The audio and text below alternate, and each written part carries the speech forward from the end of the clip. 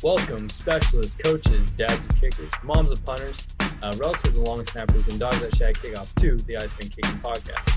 It's the show with cold questions and even cooler guests. And we're here to talk about the ins and outs of special teams and specialists. I'm your host, Brett Arkellian, and today we are very excited for our guest, Washington State Special Teams GA, Mac Alexander, here to talk with us for a bit. Mac, how you doing today? Oh, I'm doing good, Brett. How are you doing?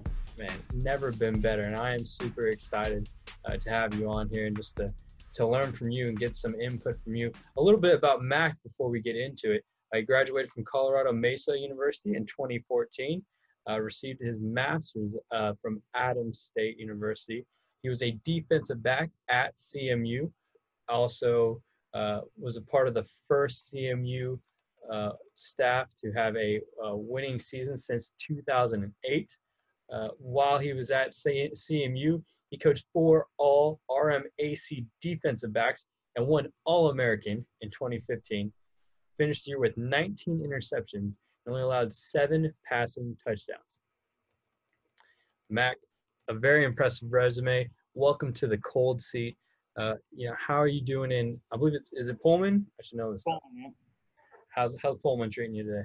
Oh, Pullman's been hot for Pullman. Like normally, Pullman barely gets above 90 very often. And in the past few days, it's been about 100 degrees, and it's pretty hot. All the wheat fields are getting cut down, so it looks a little hazy everywhere. But it's been good, though. It's been good. Right, it's Eastern Washington, right? I have family.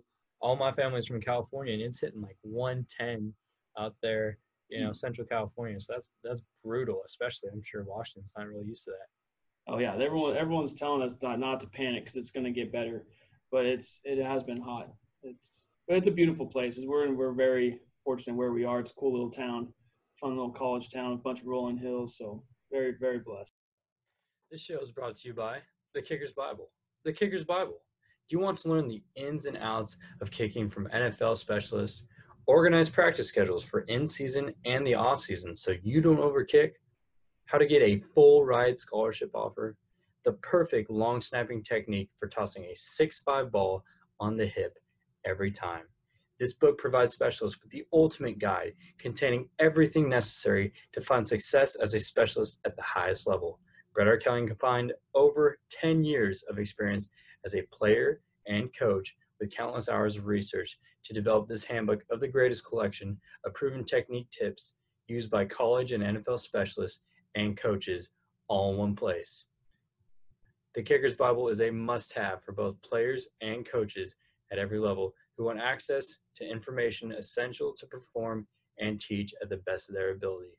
Go to icemankicking.com to get your copy today. And for me growing up too, Washington State was kind of a unique school because I grew up in Pac-10 then, or Pac-12 country. And I always thought, Washington State was just really interesting. Just the 2 square goalposts, almost like LSU, and a little bit of a smaller, intimate stadium there at Washington State. How's your first year been there at Washington State? Oh, it's been crazy. That we're living in a pandemic, so nothing is normal. But I mean, I got the job in February. I came from a school in Texas, and then the end of March, Coach Rolovich, our head coach, told me to go back to Texas because we got shut down. So I went back to Texas. He sent all of us back home if we weren't living out here to be with our significant others or our families. So my wife was still in Texas, so I went back home for 4 months. Or not home, but just to Texas for 4 months. And then finally moved up here officially June 1st with my wife, all packed in, ready to go. So it's been crazy. It's been weird. This is put in this perspective. We're a new staff with a new team. I've seen our kickers kick live with actually me standing next to them twice for like 2 days. That's crazy.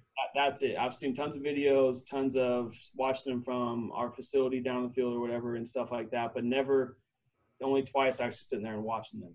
So, man, that's such a challenge too. Of course, I came in with a new coordinator here at Marshall, and anywhere, we talked about this with my staff. It's like anywhere coming in with a new staff, especially a new head coach in this time period, is just crazy. I can only imagine what you guys are going through. And we'll definitely dive deeper into that. I know we got a lot to talk about there. But first of all, I want to know about you and your story. Take me through how you got to CMU and that process going forward and getting you into coaching. Okay. All right. So I was born in Arlington, Texas. My whole family is from the state of Texas. And then my dad got smart. And when I was about 5 or 6, he moved to Colorado. He wanted to get out of the heat and live by the mountains. And so that's what he did. And so I grew up most of my life in a small town on the western side of the state of Colorado called Montrose. It was a great town because about maybe 25,000 people, 30,000 people, only one high school. So, and sports were just the only thing to do in that town and the big thing in that town besides doing outdoor stuff. So that's where I grew up in high school and growing up. I'm just a huge sports guy. That's just what I was. My dad, my grandpa, and both played at Texas Tech. They both played football at Texas Tech. And then my entire family went to Texas Tech. So I grew up as a huge Red Raider fan. That's the only thing I truly love in sports is Texas Tech Red Raiders. So I've always wanted to be like my dad and play college football. That was always my dream, my goal. And, being in a small town in Colorado, it was kind of hard for me to get recruited. If I'm being honest, I kind of matured late, so I wasn't all that great. I had a playoff game my senior year. I'd been recruited my senior year, but then I didn't sign or commit anywhere or anything like that. And I had a playoff game my senior year. I had 2 really big hits back to back, and then I got a few scholarship offers after those 2 plays.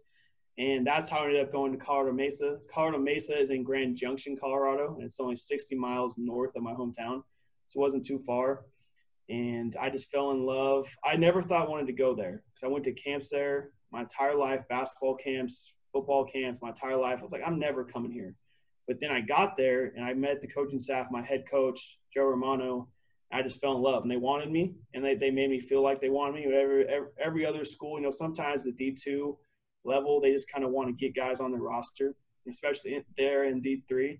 But they actually wanted me and gave me a scholarship and wanted me to come be a part of the team, and were just all about me. So I was like, all right, let's do it. So I went to, and that's how I got to Mesa.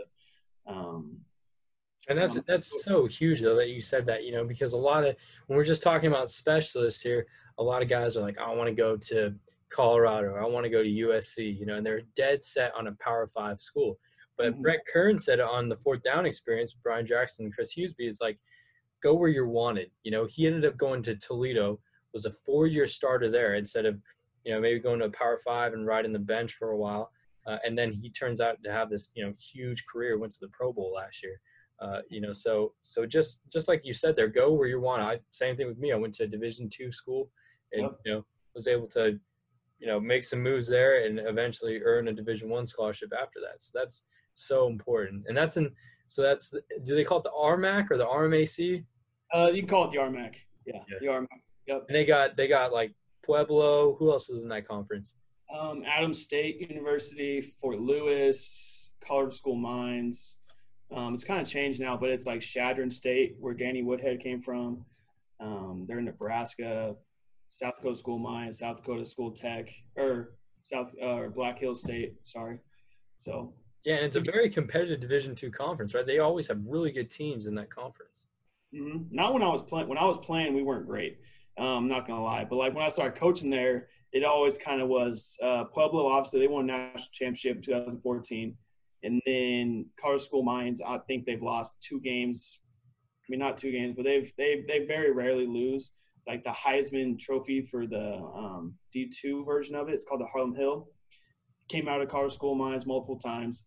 And then Mesa, we were all kind of the same, the top 3 schools in that conference for a while. But like it goes way back in the day too, with Chadron State, with Danny Woodhead. They didn't lose for like years upon years. So it is a good historic conference in the Colorado belt, I guess.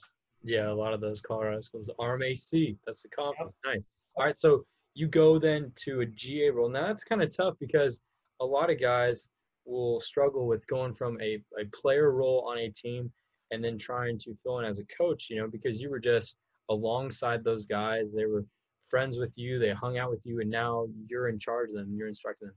Talk to Yep. me about that adjustment and how that went for you. Yep. So I'm gonna take you back a little bit. So when I got to Mesa, I redshirted. Then I played my redshirt freshman year at safety. I started in, I think it was 9 games. And then I got hurt. So I hurt my neck. I have kind of a genetic neck disease, it's not a disorder, but it's kind of a spinal stenosis in my neck that my dad and I both have. And I hurt it playing CSU Pueblo and kind of went numb for a little bit. I had issues my whole life growing up and all that stuff, but I hurt it. And so I ended up not playing the last 2 games that season. And then my coach and AD, and it was a big thing, and the team doctor wouldn't clear me to play football anymore. He thought I would really hurt myself, possibly go paralyzed. So that was after my redshirt freshman year. And I was completely devastated, of course, didn't know what to do, was kind of lost. But my head coach is awesome. He's like, hey, Mac, I'll keep your scholarship. Just come coach. I was like, okay. So I became a student coach for a fall. And that's when I knew I wanted to be a coach. I always had thoughts in the back of my head. I always said I want to help people somehow. When I was growing up, when people asked me what I want to do, I was like, I don't know. I just want to help people. And so, but then that fall when I was a student coach, I fell in love with it. And that's what I want to do with my life. And it was great. Great coaches. We were okay. We weren't very good. But at the same time, I hated coaching all my friends and my guys. I knew it sounds bad, but knew I was better than I was playing above the year before. And it was really hard on me. I had a big itch to like still compete and not get into coaching. I knew it's what I wanted to do, but I just wasn't ready for it yet. I still want to be an athlete. So I had an opportunity to walk onto the basketball team at Mesa, and somehow, some way, I made it. I was just an average basketball player in high school, just okay. And so then I played basketball for 3 years, and I worked my way up. We can talk about that if you want to, but it's not a big deal. I just played basketball for 3 years. We were okay. Had one good year, some bad years. No big deal. 2-sport athlete. Yeah, talk to me a little bit about that. I mean, that's a big change. I did forget to bring that up. I'm glad you did. Yeah, I mean, what was that like, or how's that adjustment, from football to basketball? Oh, it was difficult. It was. I mean, I didn't try to basketball for real in a long time. And so I was very rusty. I had to lose like 10 pounds. And the whole culture of basketball is just different than football.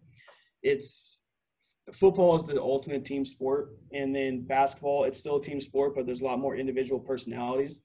And so it was hard for me at first. I just didn't understand it. And then it was just hard going from I was a guy I was young. I was supposed to be playing, going to have a great career. So a guy, I just sat on the bench and I'd get in. We were up by 20 or down by 20. Like that was like my time, my when I got in, and I just wasn't very good at that point. But it was honestly looking back on it. Sometimes I think, man, I should have gotten into coaching. I could have, had 4 more years, I guess 3 more years, my resume, all these different things. But I wouldn't take it back because that basketball, it really taught me how to work. I was always a hard worker, but this was like on a whole different level. And basketball is one of those sports where you can work by yourself. It's a lot like being a kicker. You can get better by just all you need is a ball and a hoop or a post. And that's how basketball was to me. And I just got up shots every day. I had goals of what I wanted to do. My second year came, played a little bit, not a lot. But then my senior year came and I played in every game. And in real game time, not when you're up by 20 or down by 20. And I was like a part of the team, had that football toughness still. All I did was play defense and shoot threes because I'm a short, wide guy. That's all I did. And but it was great, man. I had a great time, made some great friends, got very just blessed. Head coach was great. And I just, it was just a time, the head coach that was when I first started told me I'd never play if I walked on. And he's a great coach. I love him to death. But that's what he told me. So I took that to heart, and I said, all right, I'm going to prove you wrong. I'm going to play. And it's what I did. And, it's D2 basketball. The RMAC is actually a really good basketball conference. And we played a lot of good teams. And it was awesome. Met my wife through that. She was a cheerleader, met my wife. So I can't – it was an amazing time. A lot of adversity, but amazing time. Yeah, it sounds like an amazing time. And I really, what I can draw from that too, and something I was saying to Chris Hughesby, who's coming up in a future interview, is is saying that there's beauty in the struggle. You know, sometimes the best, mentally, the most strong athletes or coaches are not these guys that were super talented from a young age. There were these guys that maybe weren't that good at their sport, and they had to put in the time physically and mentally and face failures every day in order to get where they wanted to be. And in my eyes, that's going to make you 100% a better coach too. So that's an awesome experience, man. Yeah, it was. Yeah, it was. Yeah, it was great, man. I felt like there's nothing like going into a gym by yourself and thinking, really forcing yourself to get better, because it's like it's you and a ball and a hoop. Okay, am I gonna get 500 shots up today, or am I not? And I think I compare basketball and like getting shots up to kicking a lot, because I think it's very similar. And just a sense of like form and just all these different things and how I used to chart my shots, and I don't know. So I think it's going to help me for sure in the future. And yeah, no doubt, no doubt. You're 100% right too. For me, that was my place of like, all right, let's get work. Even in the summers in California, it'd be 100, like I said, 105. It was about this time I'd be out there on the field kicking, and it'd be super hot. But my biggest thing was like, I'm gonna go get, and I was out there for way too long. This is when I was, in college, and I'd be out there for 2 hours. I'd do my nose steps, my one steps, and I'd have an earbud in, but I'm really just focused on hitting good balls. And it was my time I honestly felt like it calmed me. It gave me time to, think about myself. Then I'd do my running workout. I'd do some sprints. I'd do some core out there. And I was dog tired after, but it was like therapeutic for me. And I'm sure that's how shooting, in a gym would be. Yep. Now, my question is, do you still do that? Yes, all the time. Okay, good. Because shooting hoops is like getting shots up is still like, I mean, like you said, my therapeutic time. Like when I'm going through something and like I'm stressed out, I'll go, especially at D2 schools, I'll go get in the gym, talk to the basketball coach, like, hey, I don't know if you've ever seen a gun, but it's just a big machine that shoots the ball back to you. I'll go get on that for an hour, and it like helps me. It's amazing. No way. Okay, I was being totally sarcastic. If I had swung my leg again, it'd probably fall off. But that's awesome, man. No, that's staying active like that.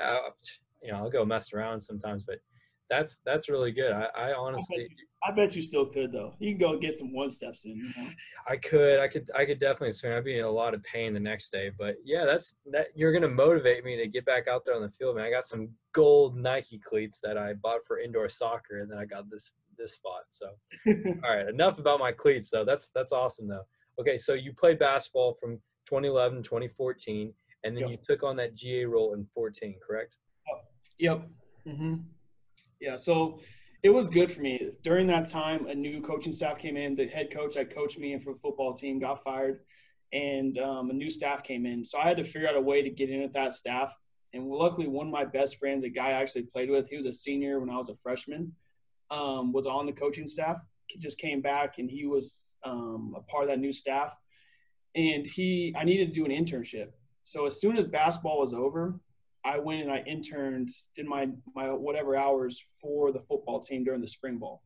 So that was kind of my way to get back in. I was up there in the offices as much as possible, showing the new DC, the new head coach, because they didn't know who I was, and show them I want to be a part of this thing. And I'm like, for real, I'm not one of those student assistants that's just going to help and just be around every once in a while.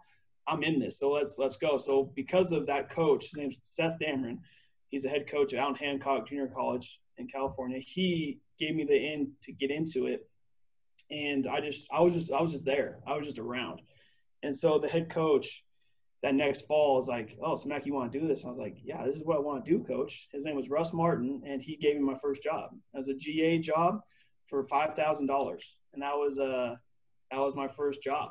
And I just assisted with the D line, helped in every aspect I possibly could, run a scout team. I did all scout team, special teams, just typical GA stuff. But it was good though, because a lot of the players were kind of the guys I played with were kind of gone. A lot of the guys I was coaching actually just saw me play basketball. So they knew who I was, but they knew I was also older. So it was kind of a smooth transition. Some of them still looked at me as like a peer a sense, but it was great. I was coaching my alma mater back into football, and it's just the GA life, so it was fun. I would assume, yeah, there's no better feeling than that too, is like representing your school and now you're coaching there. And I think that's a really cool feeling that I hope one day I want to experience too. So at now you've done both, and we'll get more into your Washington State experiences too, but at that Division II level, being a GA, what was out of the ordinary, some things that you had to do? You have more definitely responsibilities, and we were talking about, Division II, the more responsibilities coaches have to have. What about your experiences there? Oh, so the 2 years, and even when I was a full-time coach there, I got put in charge of all apparel and equipment, and that was kind of my baby.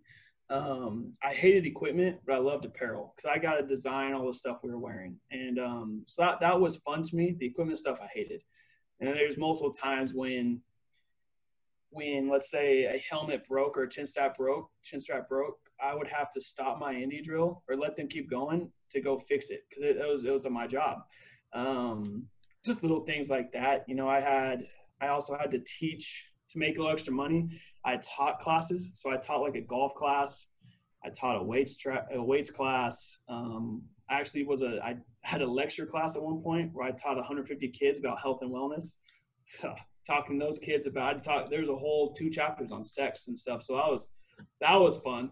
That was interesting. But was your background like, hold up? I mean, just teaching classes as a coach, a lot of people who are, they don't know about coaching. They'll ask you, you go into school to GA, well, are you teaching? And to coaches, that's the most ridiculous thing. They're like, no, I'm just doing football. But at Division II school, you really lived that, where you had to do both. And that, to me, that's awesome. Was your background in health and wellness? Did you play golf? I mean, my background is exercise science. That's what I got my degree in. Golf, I'm okay. I shot a 77 the other day, so I'm okay. I'm okay at golf, but back then I wasn't. I got good at golf because I taught those golf classes. Because I would just go and hit a bucket of balls with my class and just going to help you with kicking too. Yeah, and I would just give them really simple pointers like head down. You want those, just a bunch of simple stuff. Grip. There's a bunch of people who took the class. It was a 1 credit hour class. Their grades were only based on attendance. It wasn't hard. It wasn't difficult. It just took an hour of your day to go teach it. The health class did challenge me because I actually knew what I was talking about and knew my slides. But I took it as a time just get comfortable to talk in front of people, learn how to teach. If I can teach a guy who can barely walk and chew gum at the same time to hit a golf ball, I feel like I can teach anybody to tackle or do something like that. So I kind of always took it as a challenge. And so I taught as many classes as possible just because I wanted to make extra money. And it was just kind of fun, especially during the springtime when there's not much going on. It's just fun to get out of the office and just go be around normal students and meet different people. So yeah, I mean, that's just one of the many stories of the D2 life that a lot of people, some D2 schools, you don't have to do that. But at Mesa, we had to teach, or they wanted us to teach to help, other coaches to help. And I always just volunteered because I wanted the extra money. That's awesome, man. I've honestly never heard something like that. And yeah, that's something I would definitely do too. I think that's, especially coaches living that life. It's like, you have to do something on the side, to kind of make it by. What's another thing that you had to do that was out of the ordinary there? Oh, I don't know, man. Out of the ordinary, we got a new weight room when I was coaching. So I opened up my window a little bit. We had a whole new facility, weight room facility open up. And we used my truck to bring in a bunch of weights. And we basically set up the whole weight room with our football staff and strength staff and some of our players, and just carried weights all down there, and then helped the guys who made it set it up. And that was a long day, long few days. And there was a lot of great stories, like summer camps. I don't know if you've ever been to a team summer camp. We used to run team summer camps, and what you do is all these teams basically come to your school and they just scrimmage, but you just kind of put it on. So you're there reffing and stuff. But we have a coaches social every night. And so a coaches social is all these coaches come up, and we have a big room, and we have beer for them just to hang out and talk ball, really just hang out. But it was my job, another guy's job, to make sure the last coach, we couldn't leave until the last coach left. So there was multiple times during camp days where I wouldn't leave until 3 a.m. because there's just some coaches who just start drinking, and it's just as much beer as they want, and they just keep rolling. And I don't want to – there's just a lot of stories from that. So you can imagine the stories that come from that. So those were good times, the good times right there. No doubt. I've been to some of those on the high school side, but man, 3 a.m. seems a little bit. You think they'd close the doors at least 11 or something. I mean, you can't. Those coaches are paying you for them, so you gotta let them have their time. And sometimes we can drink with them, so sometimes it was a good time for us too. But um, you want them to have a good time. They're paying you. They're spending their time there, so got to make them happy. That's awesome, man. Those are some really good stories. Okay, so then you take on more of a role there, right? And you become the DB's coach and special teams coordinator. What's something you learned from those experiences there? That it's hard. When it was actually my group, so my second year GA, and the DC gave me my own group. I had the safeties, and it was just the safeties. And it was awesome. I had two ballers that made me look really good. I didn't really do much with them. But that next year, when I had so we were like a 4-2-5. So I had all five. I had nickel, safeties, and corners, and I had a lot of them. And we did a thing where we brought in a lot of guys, and so like we had like 140 on our roster, and a lot of them were DBs just because those are extra bodies we could use for scout teams, and you never knew who was going to quit and stuff. So I had a lot of dudes, and so I learned a lot on like how to be organized and just to take pride in my group and coach a bunch of different personalities. I really had to dive deep into learning how to coach corner. Just because I was safety, so safety came naturally to me, but corner was difficult. So I had to take a lot of time to do that. I had a ton of mistakes. There's so much. I go on and on for days about how much I learned. But, going into special teams, really, I'd never – let me just say, my memories of special teams when I was playing is I loved them. I hated punt because we were a pro-style punt, and I had to kick step, and I felt like the most unathletic person – of all time because kick stepping terrified me. Like it would terrify me. I'd stay at practice and work on kick stepping all the time. So that was like what I thought of special teams. And then I started coaching it. It's like, man, special teams is awesome. Like it's just so fun. And the way we did it was just so good. And so, and our head coach was all about special teams. We never really handled the kickers. That was kind of his job, what he wanted to handle the kickers, but just how much emphasis he put into it. Really, we won tons of games. I can talk about this later because of our special teams. So it was just really fun, man. And you have your own group, you have your own guys. I just gotten married, so just being able to have the guys over for dinner at my house, meet my wife, all 30 of them in my tiny little house. Like, it's like I think it was 937 square feet, and just all of them over hanging out. It's an apartment. It basically was an apartment. It was an actual house. So we had a kind of a backyard. It was really cool actually. But just things like that, man. A lot of the stuff that's beyond X's and O's I really, really enjoyed.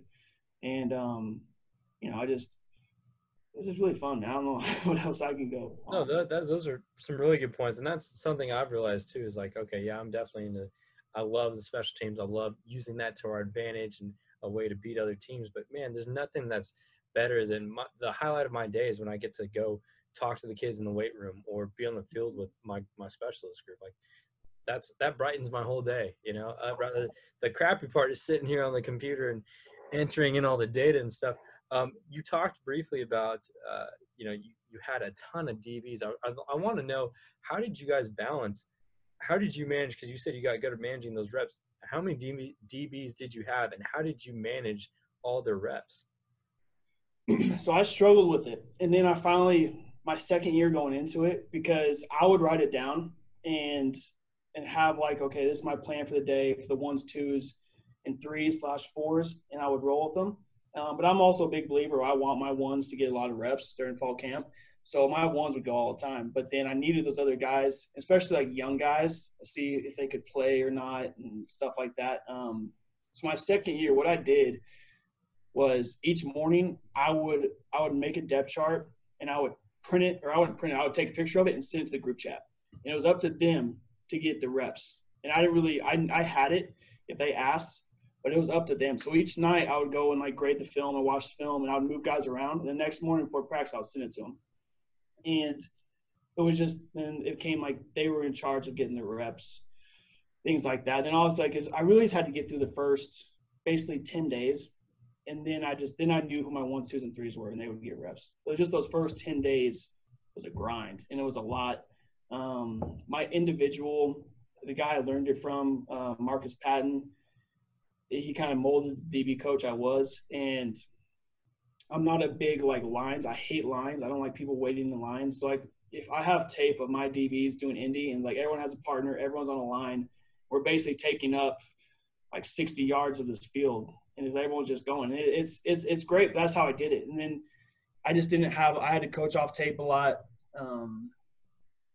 I had to spend extra time like telling kids, hey, I didn't get your reps today. If you want me to go over your reps, just text me, come up to my office. We'll do it later.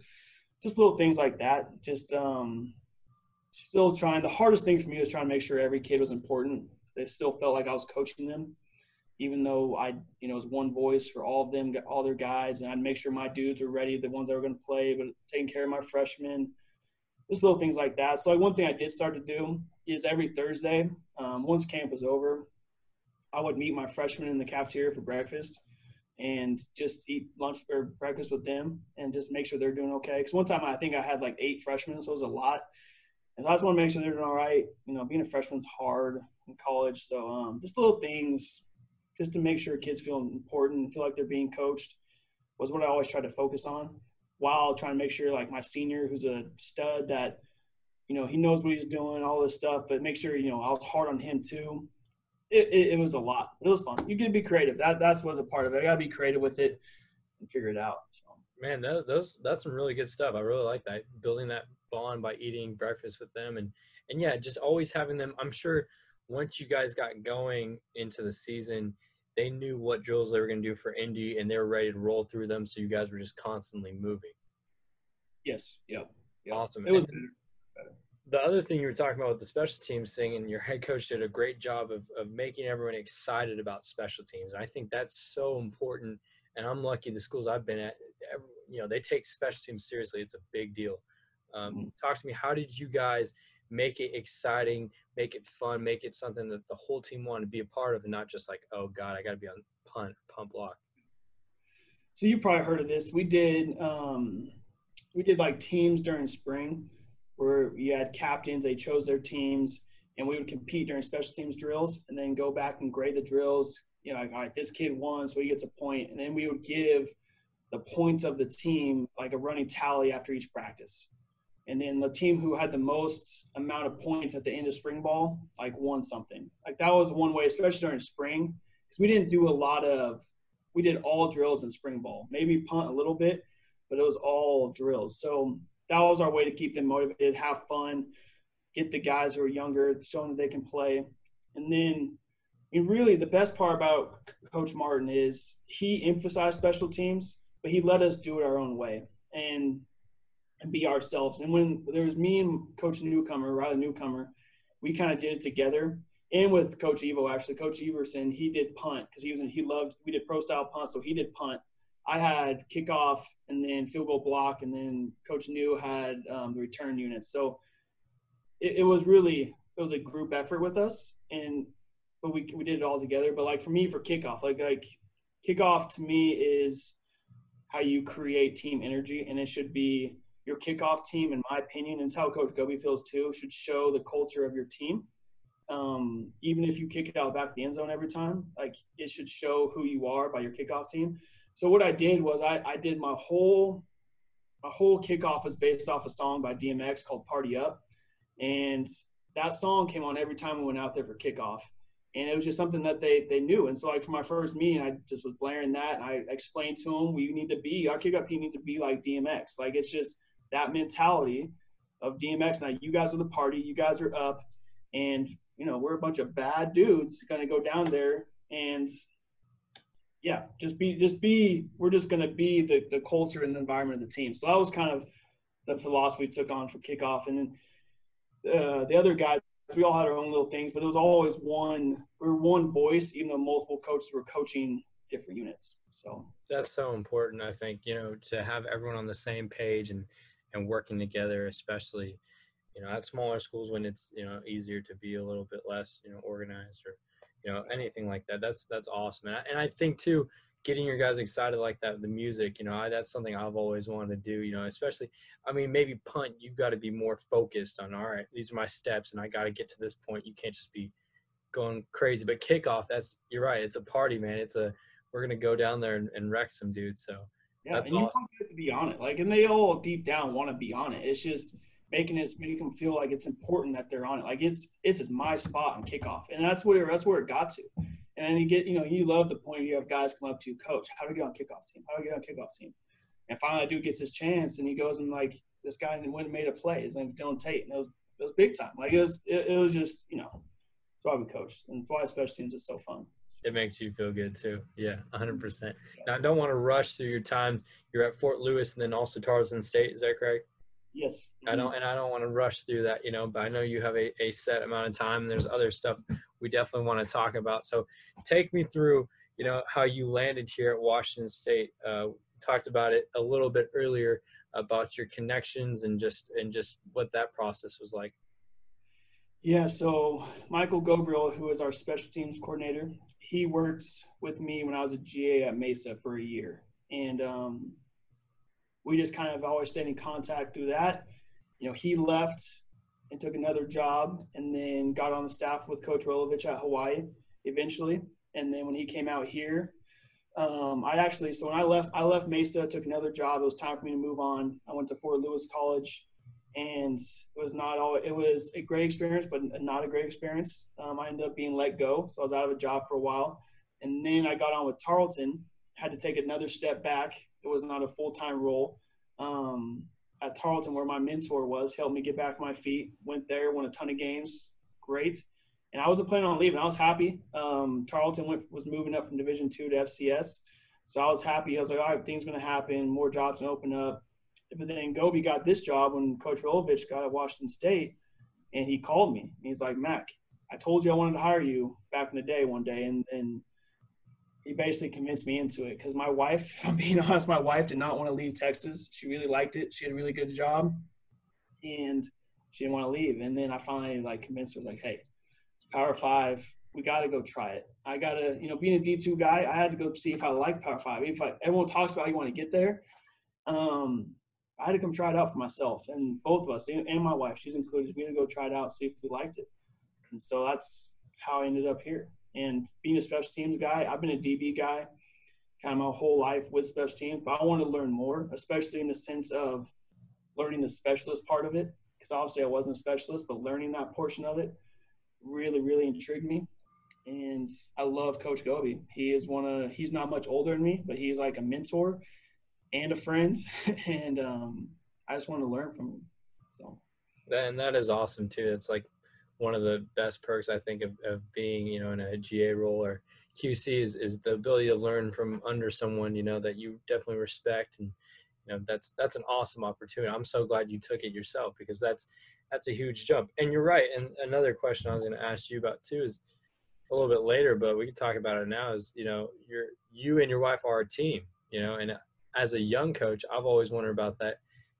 I know we're going to talk about the crazy hours you work, but how do you make time for your wife, especially during the season and out of the season?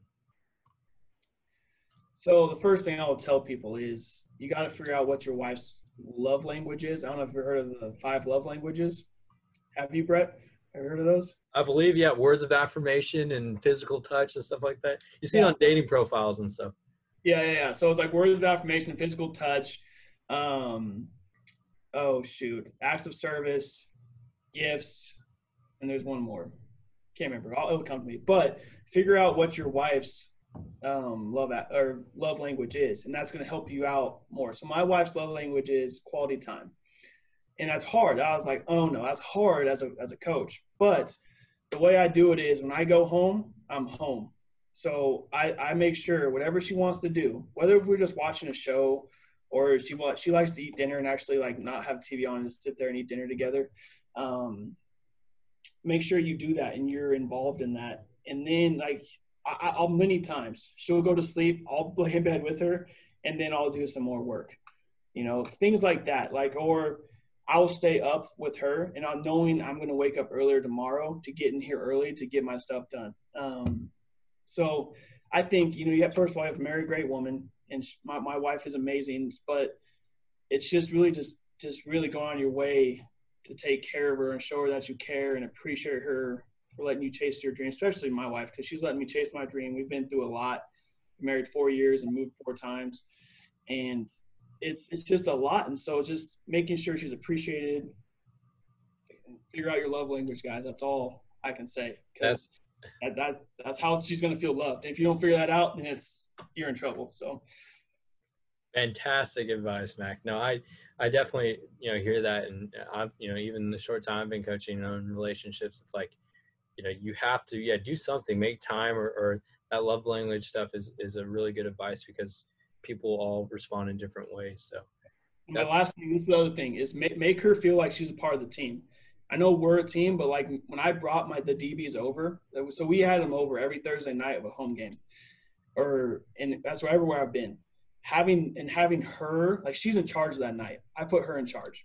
She gets to ask them questions. She puts them on the spot, makes them dinner, obviously, and all that stuff. But that it shows her that everything you're doing while you're gone so much, it's worth it, because she gets to see the faces of the guys you get impact every day and the guys you talk to every day. So making her feel like she's a part of it.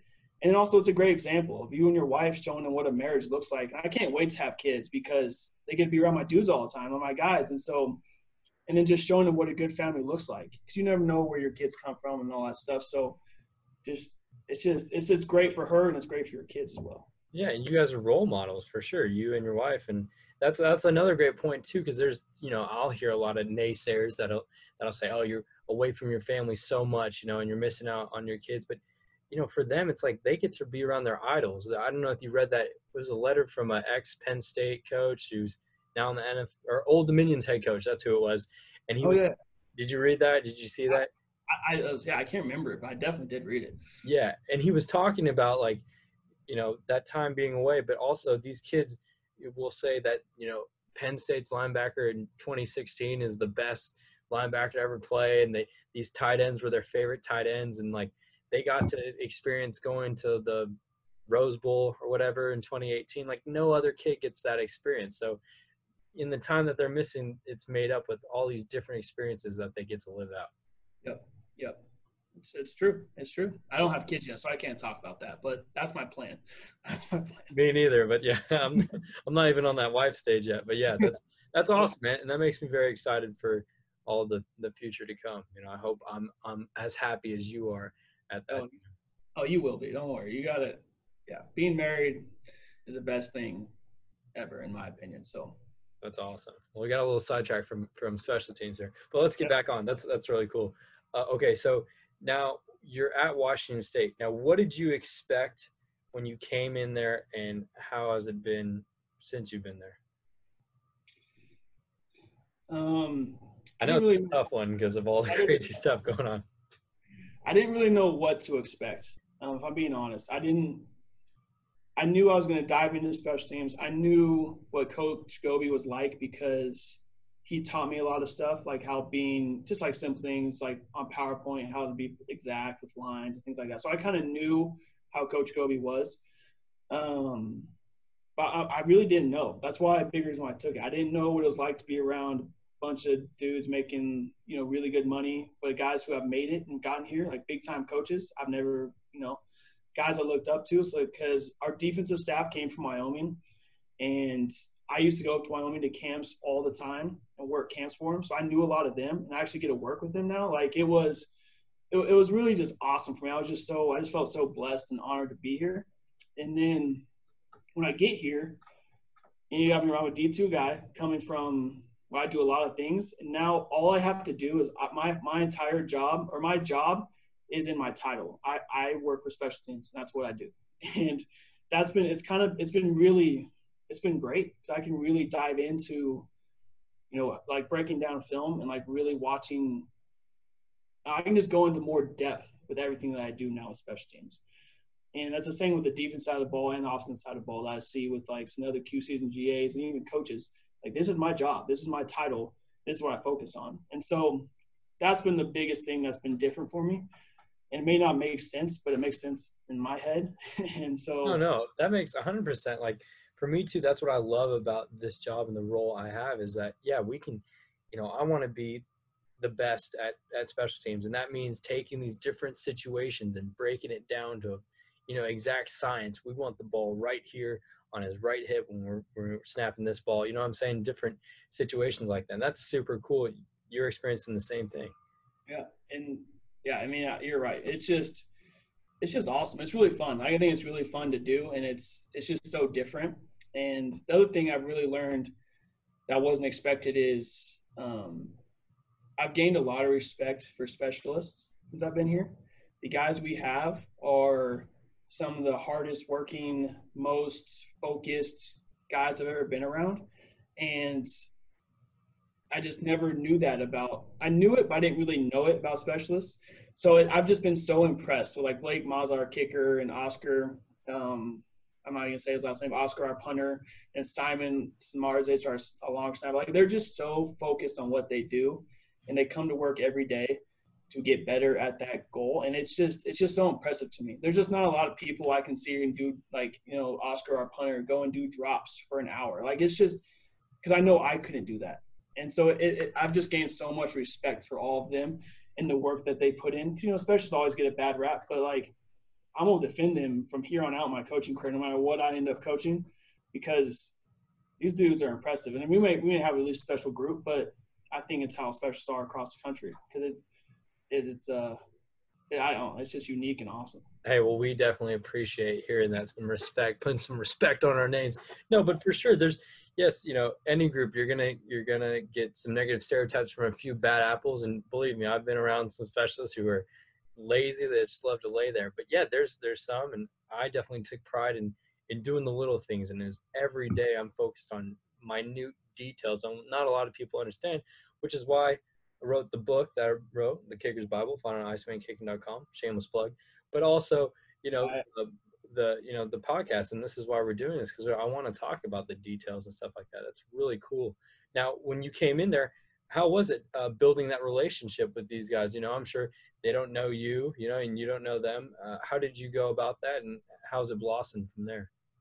I think the biggest thing is just getting guys to know you and let them know that you care. And Coach Goby's awesome. He lets me coach him, even though I tell him all the time, I don't know anything. Like I don't know anything. So like, and you guys know that, and I tell him that all the time.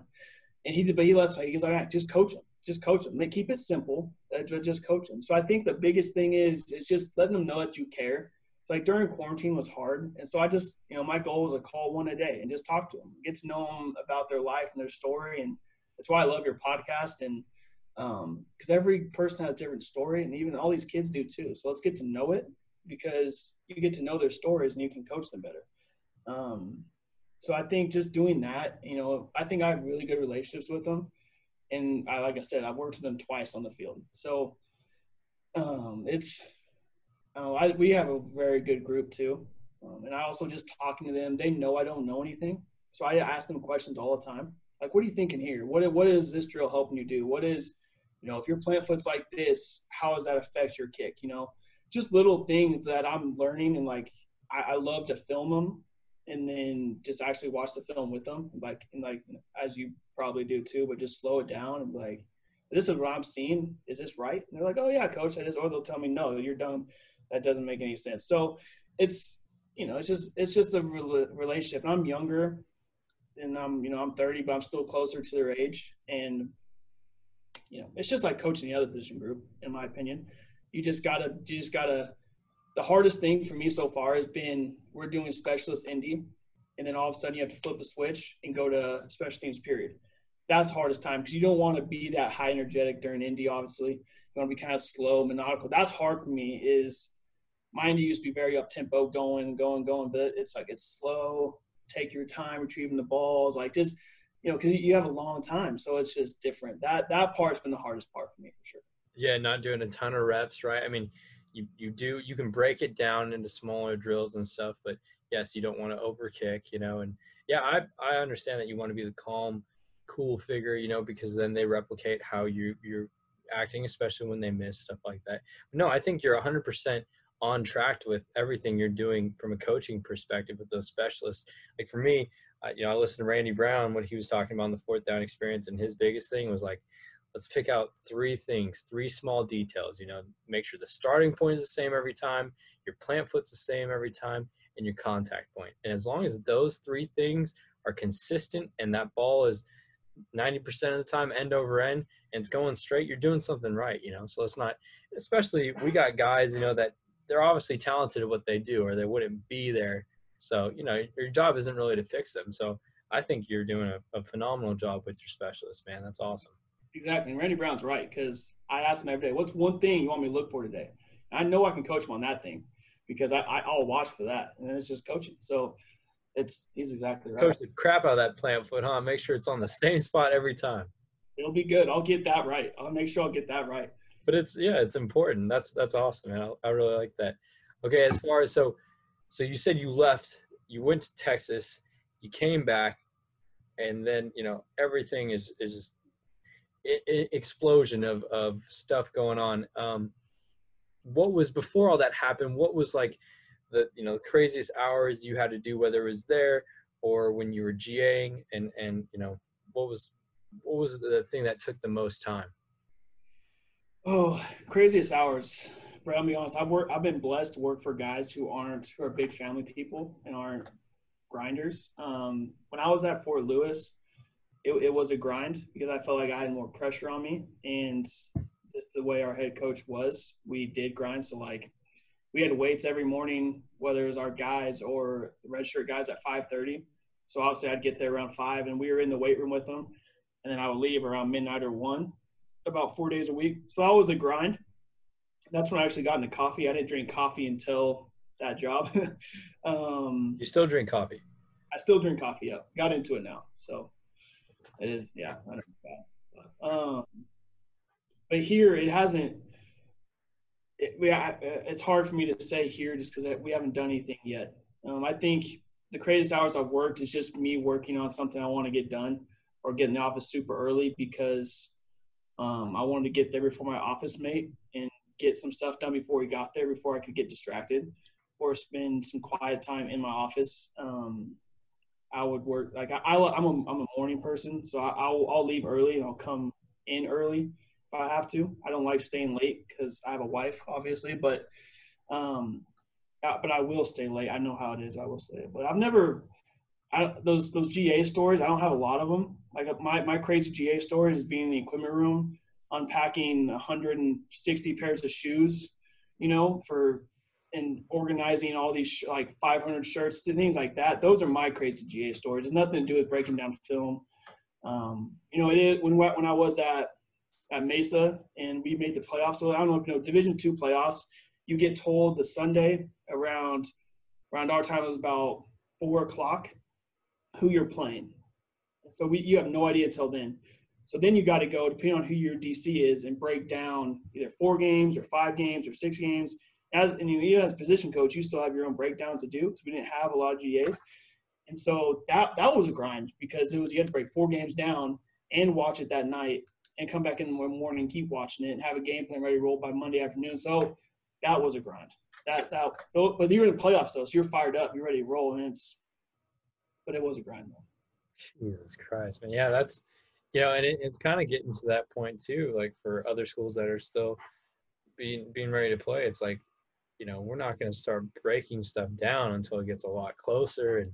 And yeah, but I can only imagine with you have to break down 4 or 5 games right before that practice week. That's a struggle for sure.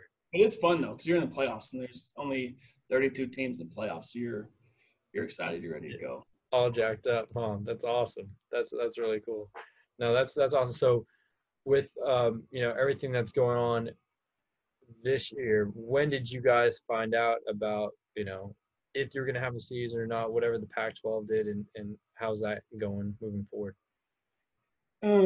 So we found out officially about 30 minutes before the Pac-12 announced it. Coach Rollo got us on a Zoom call and told us. We kind of knew it was probably going to happen. I'm a positive guy, so I was trying to think positively and think, well, yeah, we're going to have a season. We'll be all right. We're going to figure a way to get through this. And then he told us, and it was about 30 minutes before it all happened. I was getting texts during the meeting from people across the country being like, what's happening? So that's when I found out, and it's just been kind of crazy since then. Yeah, I'm pretty sure I texted you later that night and was like, Yeah, man, you definitely. Yeah, what yeah, is going on?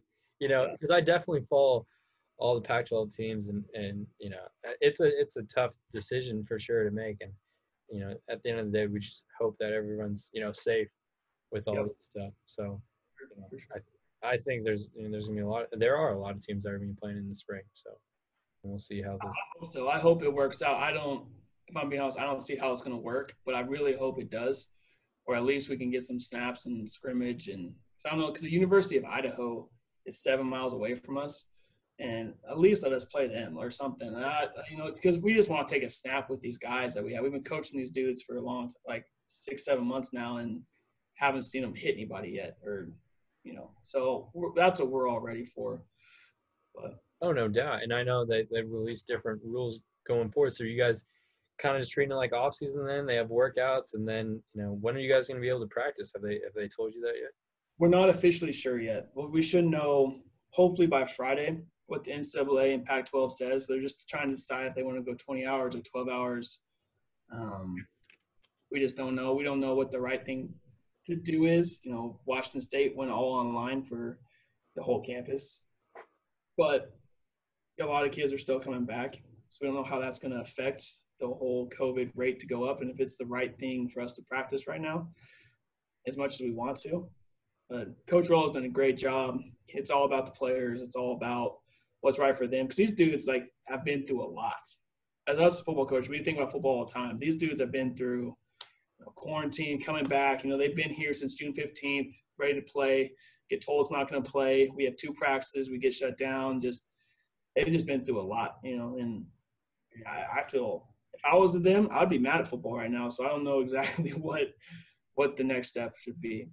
Oh, yeah, they've sacrificed, right? They made huge sacrifices to get there, and it's still like up in the air, but that's a whole different thing. But I mean, I think Coach Rolo is doing a great job, man. He seems like very passionate, very, how is he as a person when you've been around him? Is he very excitable? Oh, he's awesome. He is who he is now. He's a special guy. I think, I've worked. He reminds me of the guy I worked for at Tarleton, but they're completely opposites. One's kind of old school, but he is who he is. Rolo's kind of new school, big player coach, all about his guys, but he is who he is, and he's very smart. He's very intelligent. He takes input from our staff very well, and he is very energetic. I haven't got to see it all yet, though. But he has all these cool ideas to still, help ways to, just bring some more energy into our program, things like that during this time. I don't know if you saw on Twitter, but the coolest thing he did during quarantine is he would go to a restaurant, especially Pullman. Pullman relies on this campus to keep it going. So what he did during quarantine is he would go to a restaurant and buy 20 to 30 meals and then put it out on Twitter and say, hey, there's pizza at Cella's pizza place, and the code word is Go Cougs or something like that. The first 30 people come in and get their meal for free. And so he would just go and buy that for people, and they see it on Twitter, go in and get their pizza. He did that at least once a week for a long time. So he's all about this community, this campus, and that's why I think he's awesome, why I already love him. So That's a very good way to help out the community, and support and bring people in, because then even if they're not in that first 30, they're going to be like, well, I'm here anyway. Let's eat some pizza, Yeah, exactly. So he's very creative in that sense. He's always thinking of ways just to get our guys involved, get us involved, get Washington State involved. So it's pretty awesome. Yeah, and I definitely look up to PJ Fleck as a guy that, it does a great job with themes. I got to see him speak at the AFCA thing in Nashville this last year. Did you go to that? Oh, yeah. You need to listen to his first one.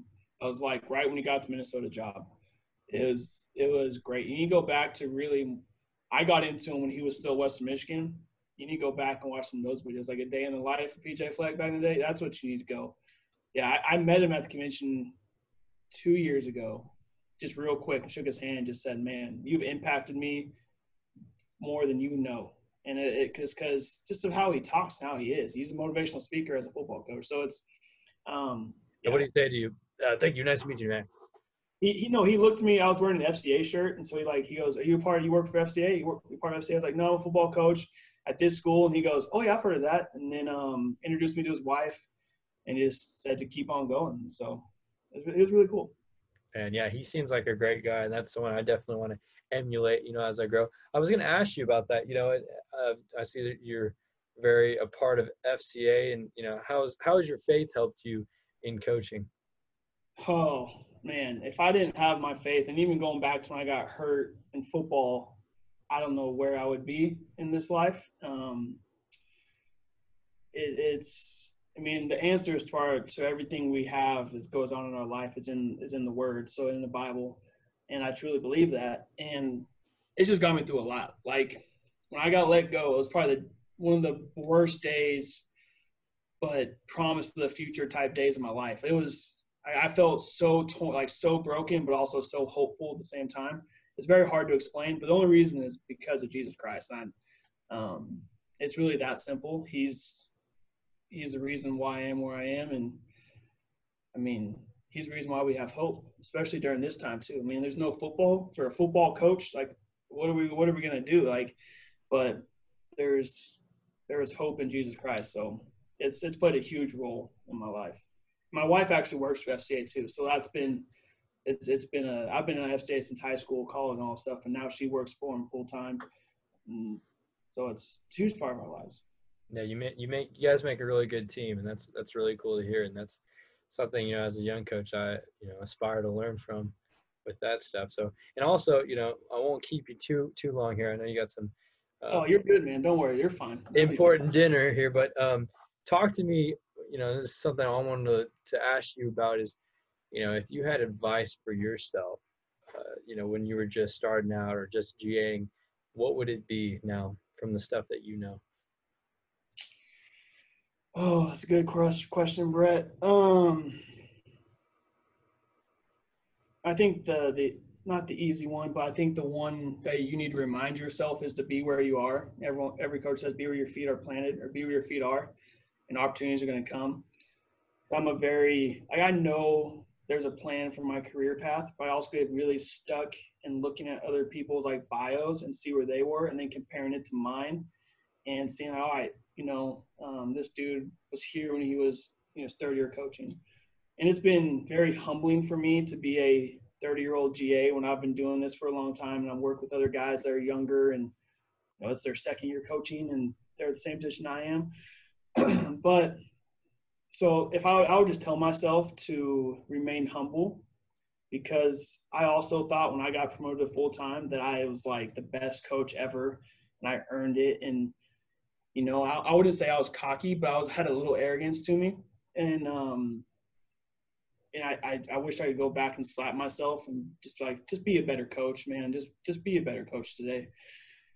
And then, but I'll also tell myself to, I'm not a very talkative. I'm a very introverted type of guy. I would tell myself, get out of my comfort zone and go network better and be a better networker. I think, I'm not a guy at the convention. I don't know how many times you've been to the convention, but the convention is an awesome place, but that's how you start relationships. That's not how you build them though. And I wish I did a better job of building relationships with other coaches that I have met in the past. There are a few I've done it with, but I wish I'd done it more with other guys. And also just not worrying about where you're going to be. Obviously never make it about the money. I don't coach for money. I coach because I love these kids, developing relationships with these kids.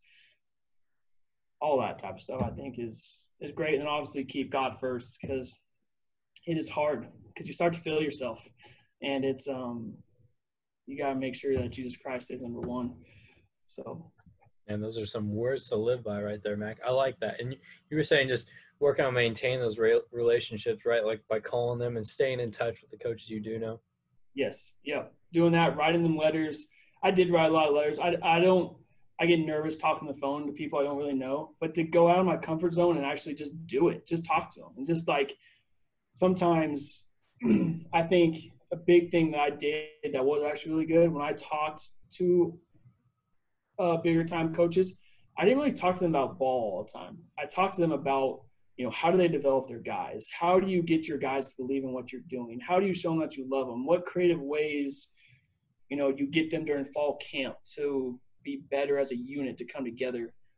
And I think sometimes we talk so much football all the time.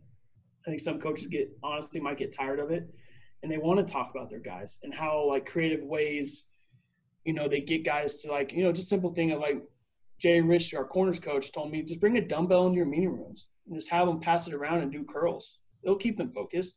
Just little things like that, just to get them together. And, because that's my biggest thing. I love coaching football and I love X and O's, but I love coaching football players a lot more than I love the X and O's. And so I think sometimes asking coaches that question and getting ideas on that, of how you can make your position group better and come together, and because it's like you're a head coach of that group, so how can you make that group better?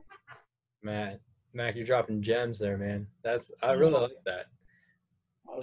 The communication aspect, I think, is something that's so important. It's at times it's bigger than the X's and O's, and how can you relay that information to your players? Because it doesn't matter if you know everything; it's what do your players know, and how do you the relationship you have with them. Did you see the drill that Teams Talk put out? I think Teams Talk put it out with K-State doing it with blocks. No, what was it? Oh, so they were practicing that drill of coming off the edge, but the guy coming off the edge was in track blocks. Oh, yeah, I did see that actually. Yeah, they have them in a starting stance. That's genius. I wish I would have thought of that, because that's genius. And the other thing is just telling them they don't need to be so wide. Too. They don't need to be wide. If you're gonna come right off the wing, you got to step over his leg and then go and launch. So you need to you just have to coach it. So they have to see it and see it and see it multiple times, I think. So. And a lot of the times, all those wings are doing is sticking out their arm to give the appearance of a long edge, right? And it's really not as long as they think it is. Exactly. That's awesome, man. Those are some really good stuff. I can't wait to experiment with the Colorado Mesa block, man. I like that. It was all my players. It was all the players. Yeah, that's awesome, man. That's a little bit of you too, but we're about to wrap up here, and I'm so glad you came on, man. There's some great stuff that you dropped for us. Do you have a favorite motivational or success quote that you would like to share with us? Motivational or success quote? Any proverbs or any things that helps inspire you or inspire your players? Anything Coach Goby says, because he's a very great motivational person. That's the other reason why I want to be a special teams coordinator, is because in my mind, you're like the third head coach. And so you get to motivate and be a branch of your head coach. I think that's really cool. But I'm going to bring it from the Bible, and it's a very common verse, but it's really impacted my life when I really broke it down word by word. But it's Proverbs 3:5, and it says, "Trust in the Lord with all your heart and lean not on your own understanding, but in all your ways acknowledge him, and he will make your path straight." And the key word in that is lean not. That was my word for 2018, was to lean not, when I was out of a job and didn't know what to do, had to take a job outside of coaching for 2 months or whatever. And but it was just to lean not on myself, but to lean into him. Because I don't know what I'm doing. He knows what he's doing. So I think that's for any coach, because eventually bad things are going to happen. And you just got to know there's a greater plan. If you seek him out, it's all going to – there's greater things in store, man. I love that, man. That's a fantastic quote. And it's also great for the players too, because they need to understand, it's not always going to be this highlight reel season. There's going to be things that go wrong, and the great ones that they respond to it in a great way. So yeah, exactly. That's great stuff, man. Hey, if anyone wants to find you or contact you via social media, where can they find you at? So my Twitter, my Twitter is Coach Mac with a capital C, a capital M, _A with a capital A. That is my Twitter. As I told you, Twitter, I'm getting better at Twitter. Let's put it that way. Not your favorite? No, I'm getting better at it. It is my favorite because it helps me recruit. So it is my favorite. Yeah. But I'm getting there. Good stuff, man. Well, hey, so glad you came on, Mac. It's been a great talk. Hopefully we can have you on in the future, and let's keep this this friendship and relationship that we got going on, man. You're a great coach. Can't wait to see the things you do in the future. No, man, I appreciate you. You got to teach me something about kicking. That's why I got your Kicker Bible, because I wanted to learn something. Because, like I said, I'm just a dumb DB who like to tackle people. So I got to learn how to kick and become a better coach in that sense. Because you guys are a special breed, and I mean that in the best sense possible. Because like I told you earlier, I have a ton of respect for you guys, and I just want to help. I'm never going to be a kicking coach, but I want to help and be able to coach you a little bit. So you got to drop some knowledge on me now, Brett. No doubt, man. Anytime you need, you hit me up. Thanks for listening. And if you have any questions you'd like asked or select guests coming up, follow and send us a message on Twitter and Instagram to Iceman_kicking or IcemanKicking@gmail.com. Be sure to follow us and turn notifications on YouTube, Spotify, and SoundCloud at Iceman Kicking Podcast, and rate and review us on Apple Music. This will be important as we will have giveaways going forward. Also, check out our TikTok under the same name for the best clips from these interviews. And tune in next week for another great Special Teams Mind. I'm Brett Arkelian, and for everyone at the Iceman Kicking Podcast, we hope you stay cool under pressure and have a great week.